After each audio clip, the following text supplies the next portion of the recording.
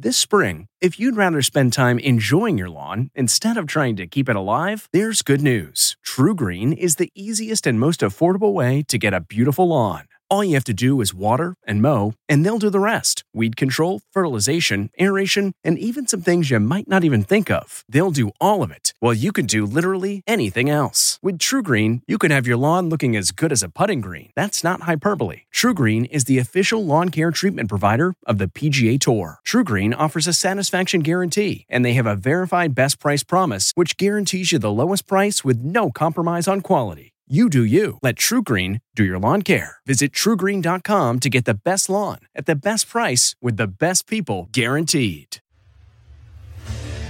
What makes a life a good one? Is it the adventure you have? Or the friends you find along the way? Maybe it's pursuing your passion while striving to protect, defend, and save what you believe in every single day. So what makes a life a good one? In the Coast Guard, we think it's all of the above and more. But you'll have to find out for yourself.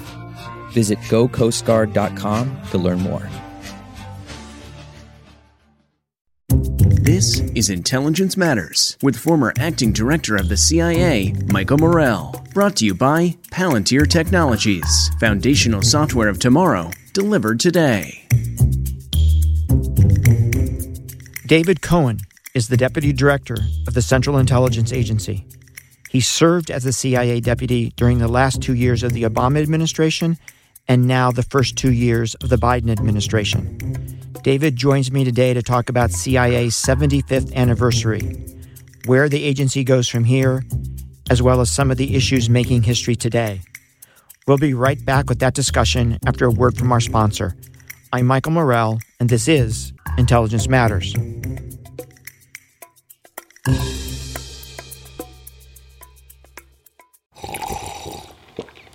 That's not just the sound of that first sip of Morning Joe. It's the sound of someone shopping for a car on Carvana from the comfort of home. That's a good blend. It's time to take it easy, like answering some easy questions to get pre-qualified for a car in minutes. Talk about starting the morning right. Just like customizing your terms so your car fits your budget. Visit Carvana.com or download the app to experience car shopping the way it should be. Convenient, comfortable. David, welcome back to Intelligence Matters. It's great to have you. Thank you. Great to be back. So the last time you were on, you were the former Deputy Director of CIA. Right. And now you're the Deputy Director of CIA again. So this is kind of backwards, right? Yeah. Usually the current Deputy... Back to the future. It's absolutely great to have you. And I want to come back later to this question of being Deputy Director twice, because I think that's actually important. Sure. I actually have a journalistic responsibility here to tell my listeners that you and I are friends. So I've now done that. Okay, good. And I should also tell them that our wives and our kids are a heck of a lot smarter than both of us. Yes, I think everybody who knows us agrees with that. Okay. This month, the Central Intelligence Agency is celebrating its 75th anniversary. For those who don't know, CIA was created by the 1947 National Security Act, which became a law in the summer of that year, but which became effective in September. So happy birthday. Thank you very much. And for the 50th anniversary in 1997, I was this mid-level CIA official in charge of the PDB staff and the briefers. I wonder where you were in 1997. So in 1997, I was a partner in a law firm here in Washington, D.C., and was actually right on the cusp of my first foray into federal service, into going into the U.S. government. So about 2 years later, I went into the Treasury Department. This was at the tail end of the Clinton administration. Went in as a lawyer and began working on what we now call sort of illicit finance. It was the anti-money laundering new office that was being set up in the Treasury Department at that point. So how'd you get from that job in the Treasury Department to Deputy Director CIA? What's that story? A somewhat circuitous route, I would say. So I did that job for a couple of years until mid-2001. Went back out, practiced law for about 7.5 years. And then at the Obama administration is coming in the beginning of 2009, Many of the folks who I had worked with when I was in the Treasury Department previously were coming back in different roles, in different capacities. So Larry Summers was coming back. He was going to the White House. Tim Geithner, who had been an Undersecretary of Treasury, was coming back to be the Treasury Secretary. And there were other folks, a guy named Neil Wolin, who had been the General Counsel who I worked for at Treasury, was back at the White House as Larry's lawyer at that point. Anyway, I begged and pleaded and cajoled people to take me back. And so I came back into Treasury right at the beginning of the Obama administration in the new part of the Treasury that had been set up in the meantime that was focused on illicit finance, on our sanctions programs, on combating money laundering around the world. I think it was created as a result of 9/11. It was created as a result of 9/11. It was sort of the national security side of the Treasury Department. Right. And then Deputy Director, how do you go from there to Deputy Director? So I came in as the Assistant Secretary for Terrorist Financing, did that for a couple of years, then became the Undersecretary for Terrorism and Financial Intelligence. And in that role, in both of those roles, I worked quite a lot with the intelligence community, with the CIA in particular, and also worked with a guy named John Brennan, who for the first 4 years of the Obama administration was in the White House as the Deputy National Security Advisor for Counterterrorism. I was doing a lot of counterterrorist financing work. He had the whole counterterrorism beat in the White House. He had then, as you know, become the director.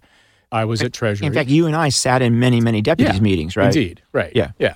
And he was the director. I was actually about to leave the Treasury Department. It was the sort of November, December of 2014. I had been in government for about 6 years at that point. And I got a call. So your successor, Avril Haines, who was the deputy at the time, was leaving that job to come down to the White House to be the Deputy National Security Advisor. And so John needed a new deputy. And I had gotten to know John a little bit in my prior capacity. I knew Avril, I knew a bunch of other folks, and I basically got a call out of the blue, initially from Avril, who said that John was going to be calling me. I thought it was actually a prank call initially. But John called, asked if I was interested, and, I jumped at the chance. Yeah. So here's the interesting question going back to where we started. In Washington, D.C., everybody is focused on the next step in the ladder, right? So you come back to the Biden administration as Deputy Director again, and that was the job you had at the end of the Obama administration. Yeah. Why did you do that? The mission. Basically the mission. So I had the chance to do this job for 2 years, for the last 2 years of the Obama administration, and I loved it. It's a great job. It is a fantastic job, and it is for someone like me and like you who are really interested in national security and foreign policy, as well as in serving our country. It is an extraordinary opportunity to work with really, really fantastic people doing really interesting and consequential things. And so I had the opportunity to do that for a couple of years. When in the transition into the Biden administration, this opportunity arose, and the opportunity arose to work with Bill Burns, who I had known from my Treasury days when he had been at the State Department. It was a very easy decision. I was delighted to have the opportunity to come back and to keep on working with the terrific folks at the CIA and really around the intelligence community, around the national security establishment. So a lot of our listeners are students or young professionals who are thinking about their future and their careers. You've made it to the Deputy Director of CIA. What advice would you have for a student or a young professional, who wants to be successful, who wants to rise in the U.S. government? Look, I think it's a couple of things. I think one is working in the federal government, working in the national security space requires dedication. It requires working hard. The folks who do these jobs, the folks who I get to work with every day are deeply committed to what they do. And, if you want to progress, if you want to succeed, you've got to be able to work hard and deliver, take it seriously and produce. So I think that's part of it. The other is and I tell folks who I have the chance to mentor or talk to about this, which is to keep your eyes open for opportunities. Right? My path, as I said, was this circuitous path to this job. I was very interested in foreign policy, national security issues in college. I decided not to pursue a career in this field at that time. I went to law school, but I maintained my interest. And when that first opportunity arose back in the end of the Clinton administration to go in something that was not squarely in the national security space, but was at least adjacent to it, I took that opportunity. It was not a particularly smart career move at the time. I was a young partner in this law firm, and I left the law firm to take what was essentially a newly made up job. But that, then created other opportunities. And when the opportunity came to go back in at the beginning of the Obama administration, again, I was a partner in a law firm and jumped again. And so that's so I think staying alert to opportunities and being willing to not think you have to go on the predetermined path. Yeah. I did that inside the agency, right? I just didn't go up the ladder. I took advantage of all these different opportunities. Yeah. Okay. So the 75th anniversary. Yeah. How does a secret intelligence organization, celebrate a birthday? Was there a cake? Did somebody blow the cake out? How does that work? Yeah, I am neither going to confirm nor deny whether there was a cake. But we did a whole bunch of things, and it was, as you said, the actual birthday I think was just a few days ago. But we have been building up and celebrating our 75th birthday over the course of this past year. We've done a number of events. President Biden came out to the agency and spoke to the workforce from in front of the memorial wall there, expressed his appreciation for what we are doing for national security and the sacrifices and the successes that the agency has delivered over the years. That was, that obviously the highlight of our 75th anniversary, programming. We've done other things. We had a relatively recently, we inducted another 5 trailblazers into the roster of CIA trailblazers. What's a trailblazer? So a trailblazer is someone who has contributed to the agency in a way sort of above and beyond your average agency officer. It goes back to the OSS days, to the predecessor organization, to the CIA. And we have, I think this actually began, at the 50th anniversary. Maybe I think so, yes. I think at the 50th with the original 50 trailblazers. Yeah. And now on the 75th anniversary, we have topped up to 75. And so we inducted 5 new trailblazers. One, which was actually, I think, long overdue, a woman named Virginia Hall. Oh, yes. Who was, originally an officer in the OSS and then was the first paramilitary case officer in the agency back in the 1950s. Responsible for running agent networks behind enemy lines and denied areas, training, equipping, organizing resistance forces, and really a pioneer in the agency. The folks who are in the Directorate of Operations, or paramilitary officers in particular, look to her and her example as still the shining example of how to do these sorts of operations. So we inducted a number of trailblazers, and then one other thing we did. We have a museum in the agency, which we've had for a number of years. It has recently been refurbished. And so we had the opportunity to open up our new museum, which has artifacts from the agency's history going back to its founding, even before up until the present time. I think the most recent artifact that we have in the museum is we have the model of the compound in downtown Kabul where Ayman al-Zawahiri was living. So you built a model of that the way we did Abbottabad. Exactly. Yeah. So we have both the Abbottabad model where Osama bin Laden was living, and we have a model That's very cool. The compound in downtown Kabul as well, and a whole host of other very cool artifacts that sort of trace the history of the agency. So David, let me ask a couple of questions about CIA's 75-year history. How does the organization define success, right? There has to be some kind of yardstick to measure yourself against. What is that yardstick? Maybe it's not just one thing, maybe it's many things.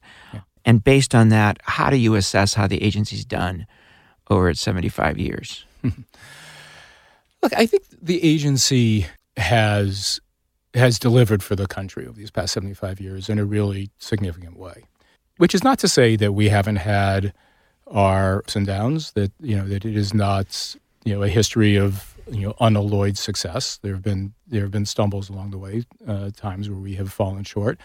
But our fundamental responsibility is to provide the policy community, the president, with sort of decision advantage, with an understanding of what's happening in the world, so that the president, his closest advisors, and others around the community, around the foreign policy, national security community, can make decisions about how to conduct U.S. foreign policy, conduct our national security in a way that gives us an advantage over our adversaries. And the agency, I think, delivers quite well on that sort of fundamental responsibility. A lot of what draws attention are sort of headline moments, and the agency has contributed to sort of signal successes in American foreign policy and national security over the years. But the way I would really grade the agency is how we do on a day in, day out basis in sort of the blocking and tackling of what it is that we are asked to do for the policy community. And that is, collecting intelligence, collecting human intelligence in particular, being an all-source analytic shop that collates all that we collect and that our partners around the IC collect, and delivering insight and, as I say, sort of decision advantage, indications and warning, understanding. Reducing uncertainty. Yeah, exactly, to the policy community. And I think, we do a pretty good job. But, if I think the grade I would give us, though, is incomplete, right? Because I think our job's never done. Yeah. So I don't think I don't think we're ready to get a letter grade yet. Yeah. I'm going to show my bias here and say, with regard to stumbles, there's not an organization on the planet that doesn't have its stumbles. Sure. Ours stand out because they're so consequential, which tells you, right, that the work itself is so consequential. So can you react to that? Yeah, I think that's right. And look, as you know, the agency is asked to do difficult things, right? Motto, we go where others don't go. We do things that others can't do. And, working in that space, working in the space where we are asked to do hard things, occasionally we will fall short, and we have. And I'll say one of the things that I'm proud of in the museum that I mentioned is that we don't shy away from some of the stumbles that we have encountered over time. There is a display, for instance, about the Iraq WMD intelligence, and all about how the agency, I think, did not, frankly, perform the way it should have and could have in that whole episode, and in particular with Secretary Powell's speech at the UN. So we are, and I think it's important that we acknowledge that we recognize that. Our museum is, in large part used as a teaching tool for our officers, and so as we also show successes that the agency has had over the years, it's also important that we talk about our stumbles,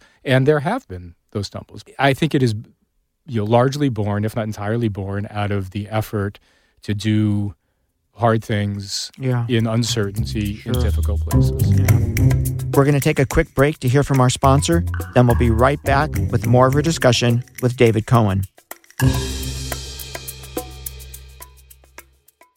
CarMax is putting peace of mind back in car shopping by putting you in the driver's seat to find a ride that's right for you. Because at CarMax, we believe you shouldn't just settle for a car. You should love your car. That's why every car we sell is CarMax certified quality, so you can be sure with upfront pricing that's the same for every customer. So don't settle. Find love at first drive and start shopping now at CarMax.com. CarMax, the way car buying should be.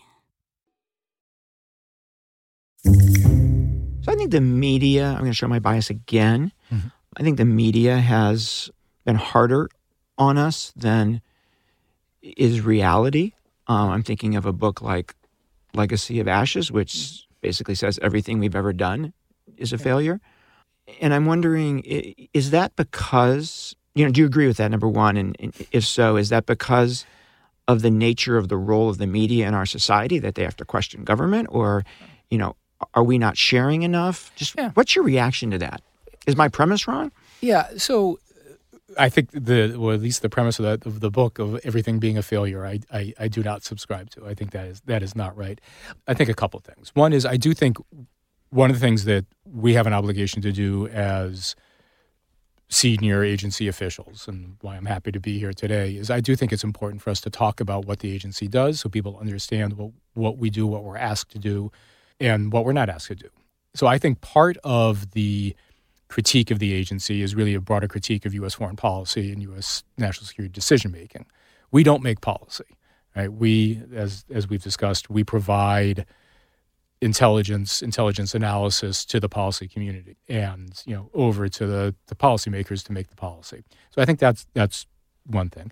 A second thing is, as I was mentioning earlier, a lot of what we do are not these big, headline moments. It is the daily work of agency officers and others around the IC to collect intelligence, analyze it, package it up, produce it, provide insight, and deliver it to the policy community.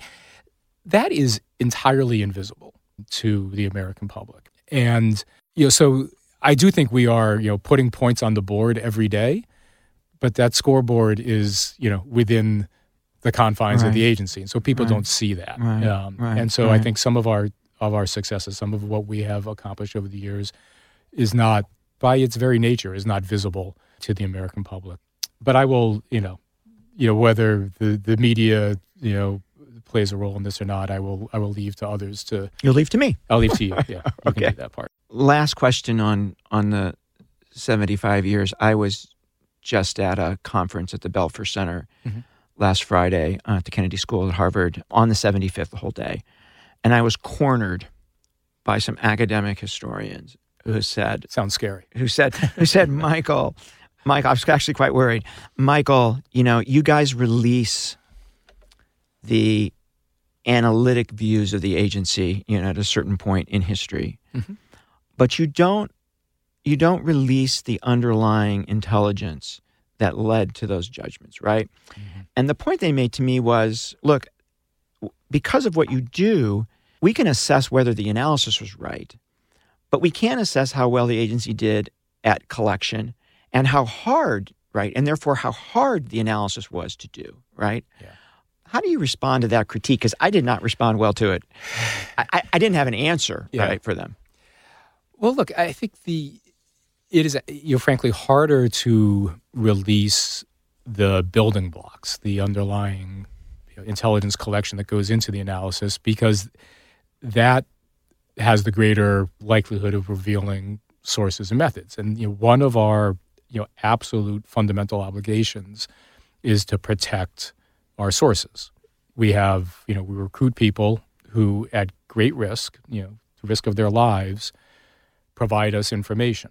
And in analysis, you can elide a little bit, where the information not as clear, came from. Right? It's not as clear. Right.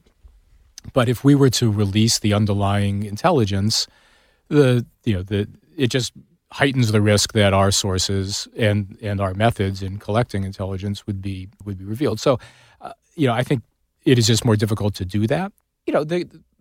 I understand the critique, right? If you're an academic and really want to understand how insightful the analysis is, understanding the building blocks that went into it would be useful. But we have an intelligence agency to run, and maintaining faith with our assets, and maintaining the secrecy and the clandestinity of what we do will enable us to continue to do that in the future. You also have a group of historians inside, right, who aren't shy about being critical, and they have access to everything. That's absolutely right. Yeah. Yep. We're going to take another quick break. We'll be right back with more Intelligence Matters. Stay with us.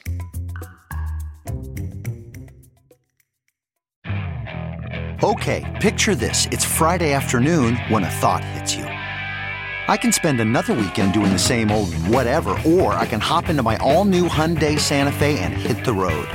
With available H-Track all-wheel drive and 3-row seating, my whole family can head deep into the wild. Conquer the weekend in the all-new Hyundai Santa Fe. Visit HyundaiUSA.com or call 562-314-4603 for more details. Hyundai, there's joy in every journey.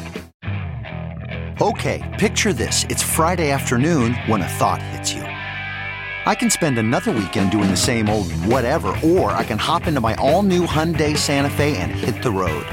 With available H-Track all-wheel drive and 3-row seating, my whole family can head deep into the wild. Conquer the weekend in the all-new Hyundai Santa Fe. Visit HyundaiUSA.com or call 562-314-4603 for more details. Hyundai, there's joy in every journey. David, let's turn to the future. Okay. What needs to stay the same? What needs to change for the CIA to continue to play its role in the U.S. foreign policy process effectively? Yeah. How do you think about that? Yeah, look, I think this is also part of our 75th anniversary, right? I mean, we've taken time to recount our successes, to be clear-eyed about where we've fallen short, but also to take stock of what we need to do going forward so that, the next 75 years and beyond, the agency is able to do its job. The way that I think we are posturing ourselves for the challenges to come is to be very deliberate about our strategic direction, right? So we are taking our cue from the policy community, from the president, substantially increasing our focus on the People's Republic of China. And that means organizationally creating a new mission center, which is how we sort of organize the agency's activities, a new mission center that is dedicated to China, to the PRC. We're increasing resources. We're increasing the number of Mandarin speakers that we have in the agency. And we are, ensuring that the agency as a whole, not just the China Mission Center, but the agency as a whole is increasing its focus on the range of challenges that we face from the PRC. Military challenges, technological challenges, ideological challenges, the list goes on. And right? a global focus. And a global focus. I mean, it is a responsibility of our Western Hemisphere Mission Center to be thinking about how the PRC is operating in South and Central America. The same is true for our Africa Mission Center, our European Mission Center, right? So part of what they need to do, in addition to a whole host of other things in their areas of responsibility, is to think about and to work against the malign influence of China in those areas. I think this is really important. The only other two issues in the history of the agency on which we had a global focus were the Soviet Union and then counterterrorism. So Right. This is now the third, China. Yeah, so the China Mission Center was organized so that we are structurally and from a resource perspective focused on this issue.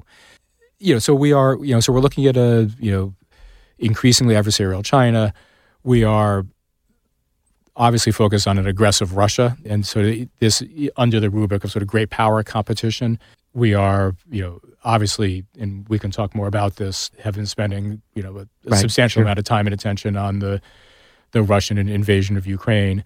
But by creating the structure of the China Mission Center and, of some other sort of subsidiary changes that we've made, we are trying very hard to keep our eye on the long-term challenge that the PRC presents. So you've got China, you've got great power competition.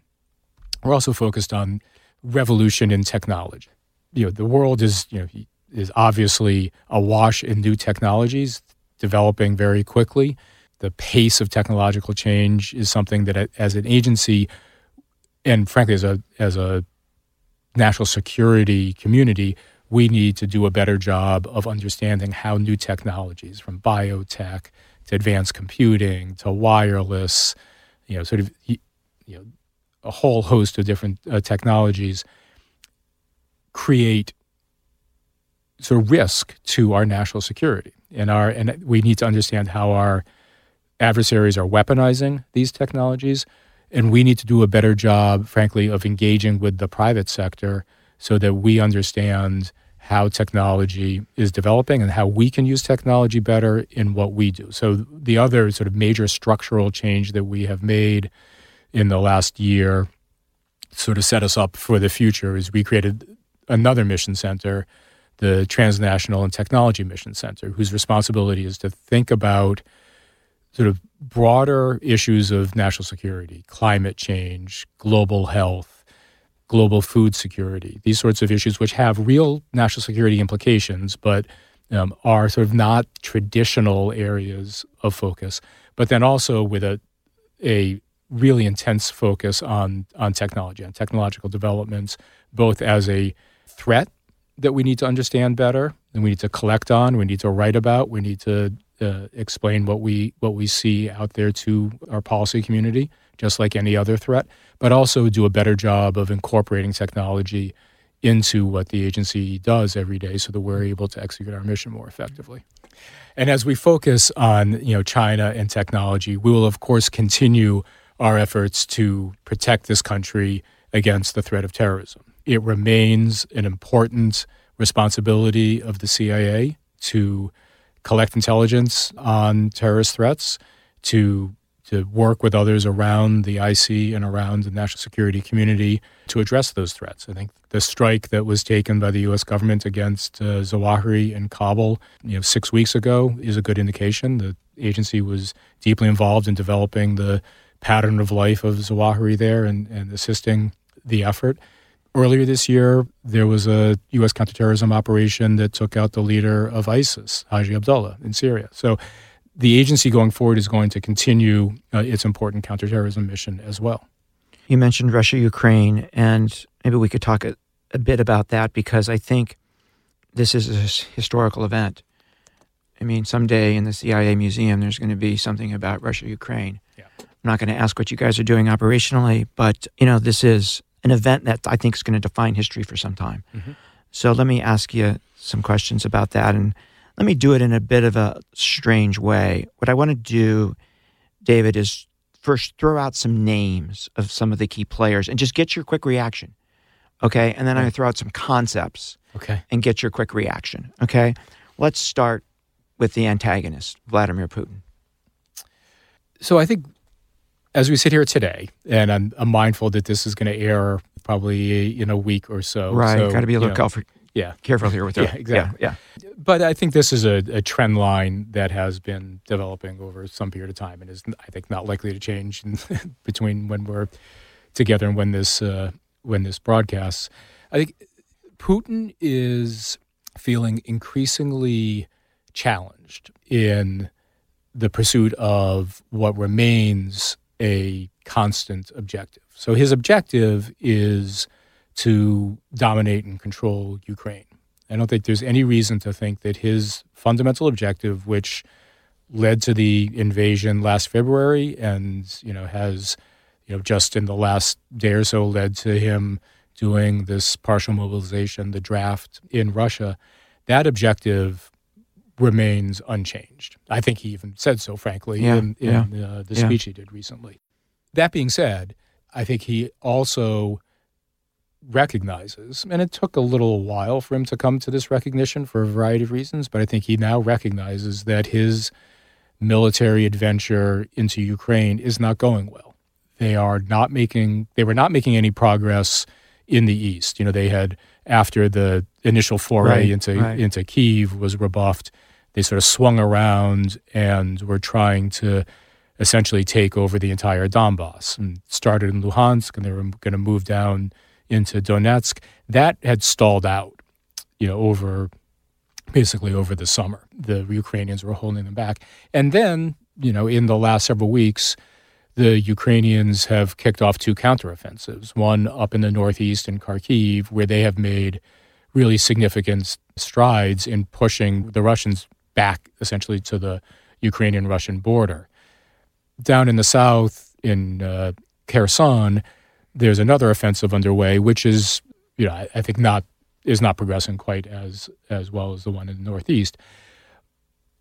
But the skill and the success of the Ukrainians, particularly up in Kharkiv, I think has caused Putin to question his military, question the capability of his military, and I think has led to this decision to do this mobilization, which he has resisted doing.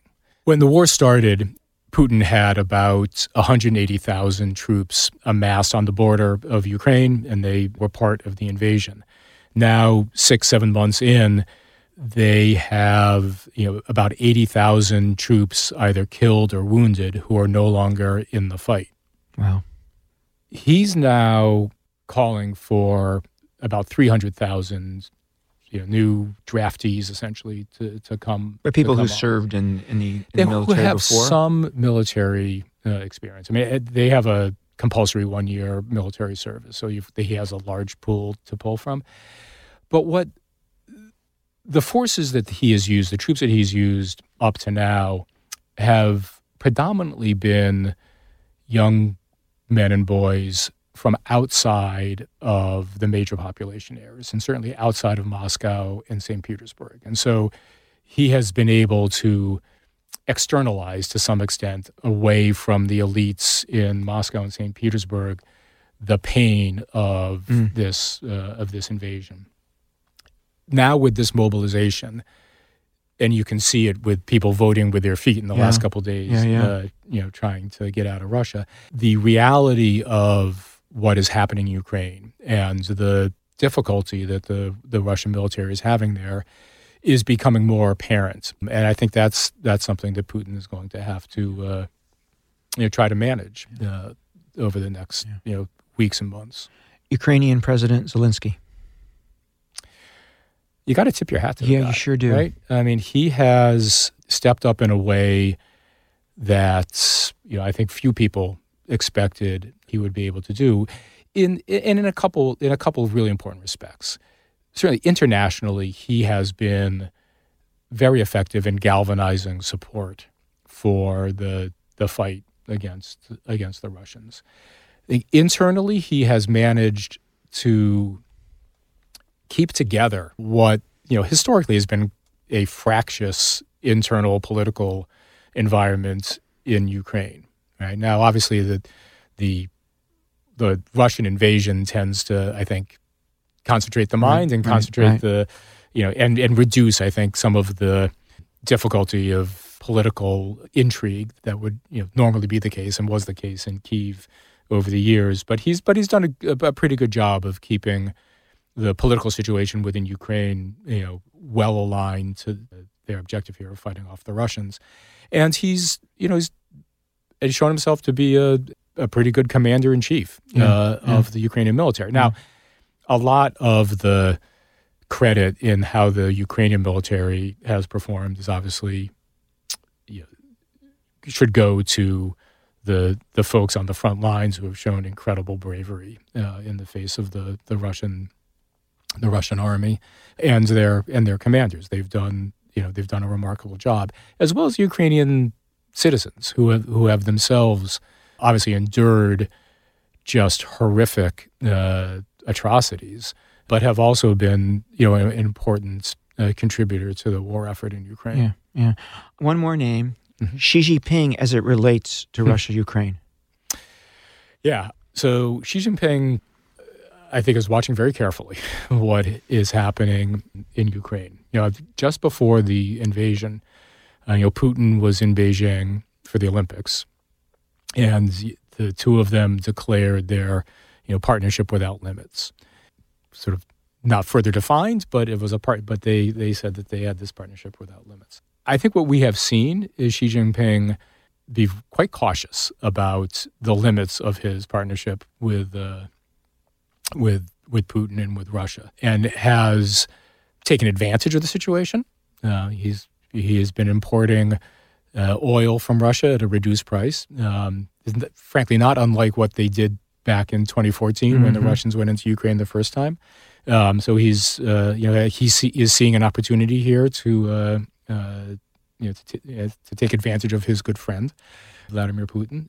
But I think he's also learning lessons on a couple of different layers here. And I think one, intelligence. I think it's pretty clear that the Russian intelligence services did not serve Vladimir Putin and the Russian leadership well here. They obviously grossly underestimated both the Ukrainian capacity to resist as well as the willingness of the West, the EU, the United States, others to come together to support the Ukrainians. So I think Xi Jinping is wondering about his intelligence services. Particularly, I think he's looking a lot of this, obviously, through the lens of Taiwan and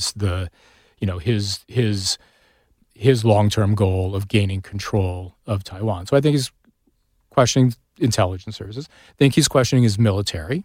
I think seeing how the Russian military has struggled in Ukraine has likely caused him to question just how well the PLA, the Chinese military, would perform if they were called upon to fight. Which hasn't fought a war since 1979. Right. Which is sort of the same problem, in part, the problem that the Russian military encountered. They had not seen combat for a long time, and when they got into combat, their weaknesses were revealed. Economically, he's got to be paying attention. The sanctions that have been levied against Russia by the EU, by the US, by others around the world have had a significant, really significant impact on Russia, on its economy, on its ability to continue to feed their military capability. It's obviously slightly different, more than slightly different situation in the Chinese economy versus the Russian economy, but I think he's got to be thinking about how the economic response to the invasion of Ukraine would play out if there were a Chinese invasion of Taiwan.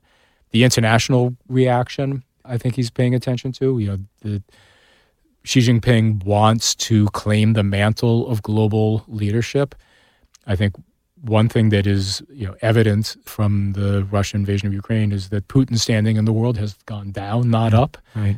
So I think Xi Jinping's got to be thinking about that. And then finally, I think he's got to be thinking about how Ukraine has performed in fending off an invader, and has got to be asking himself how Taiwan would perform if there were a military effort to gain control of Taiwan. Yeah. So I think on a whole host of issues, I think Xi Jinping is trying to understand the lessons to be learned from the Russian invasion of Ukraine.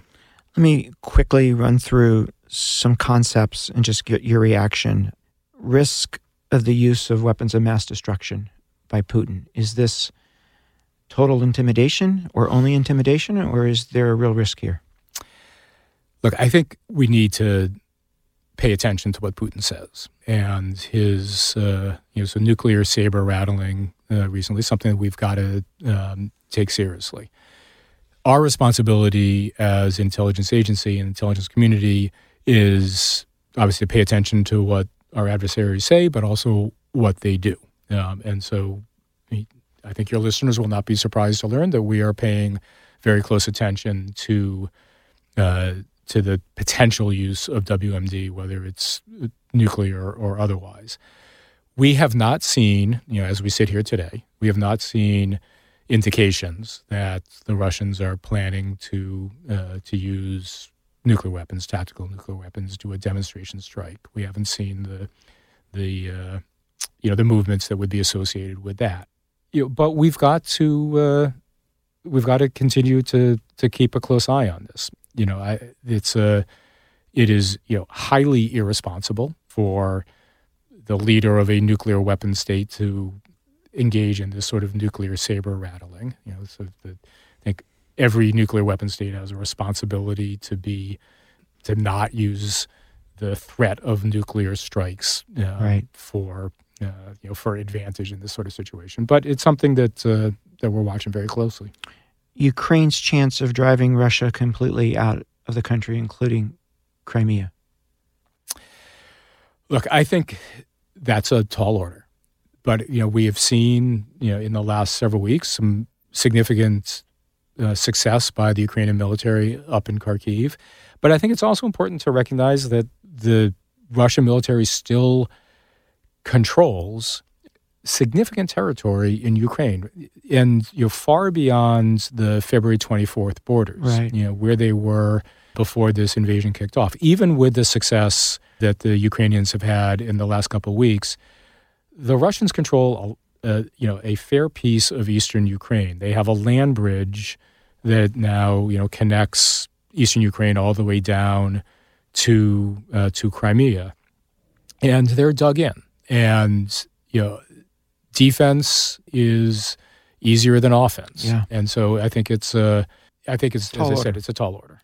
Putin's staying power politically, should he lose the war? There's a embedded uncertainty in that question. I will call you. What does lose mean? And I guess the way I would define it is his citizens have the perception that they've lost. Yeah, look, I think one of the things, and I know you as a trained analyst appreciate this, is we have to be careful about mirror imaging here, right? Russia is not the United States. Putin is, not the truly popularly elected leader of that country. And the way he governs is not the way that we govern here. And so if Russia, as you say, is the population in Russia perceives a loss here, that's a bad day for Putin, no question. But I think we need to be sober about the grip that Putin has on the security services in Russia, their capacity, which we have seen over the past 6-7 months now of this since the invasion, to stifle dissent and to act in quite aggressive ways against people who are raising questions about the war. But again, there's you cannot exclude the possibility that if there is a significant sense in Russia that they've lost face, that Putin has led them into a situation that a huge number of folks in Russia find untenable, that his grip on power could weaken. But I wouldn't be counting on it. Okay, two more real quick.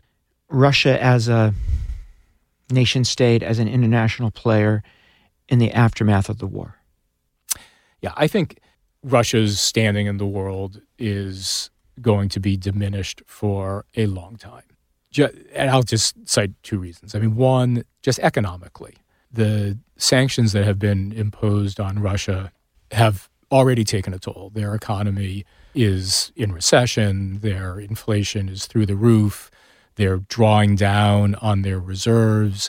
And these sanctions are only going to, as they stay in place, that the effect of these sanctions is only going to continue to grow. I think they're in a sort of bleak situation right now, and it's just going to deteriorate. And so Russia's economic place in the world is not going to rebound. And you're just along those lines, Europe is accelerating its effort to become less dependent on Russian energy. And as they make that shift, I don't expect that they're going to shift back. And that's been, obviously an enormously important source of revenue to Russia for many years. And so that is a long-term problem for them.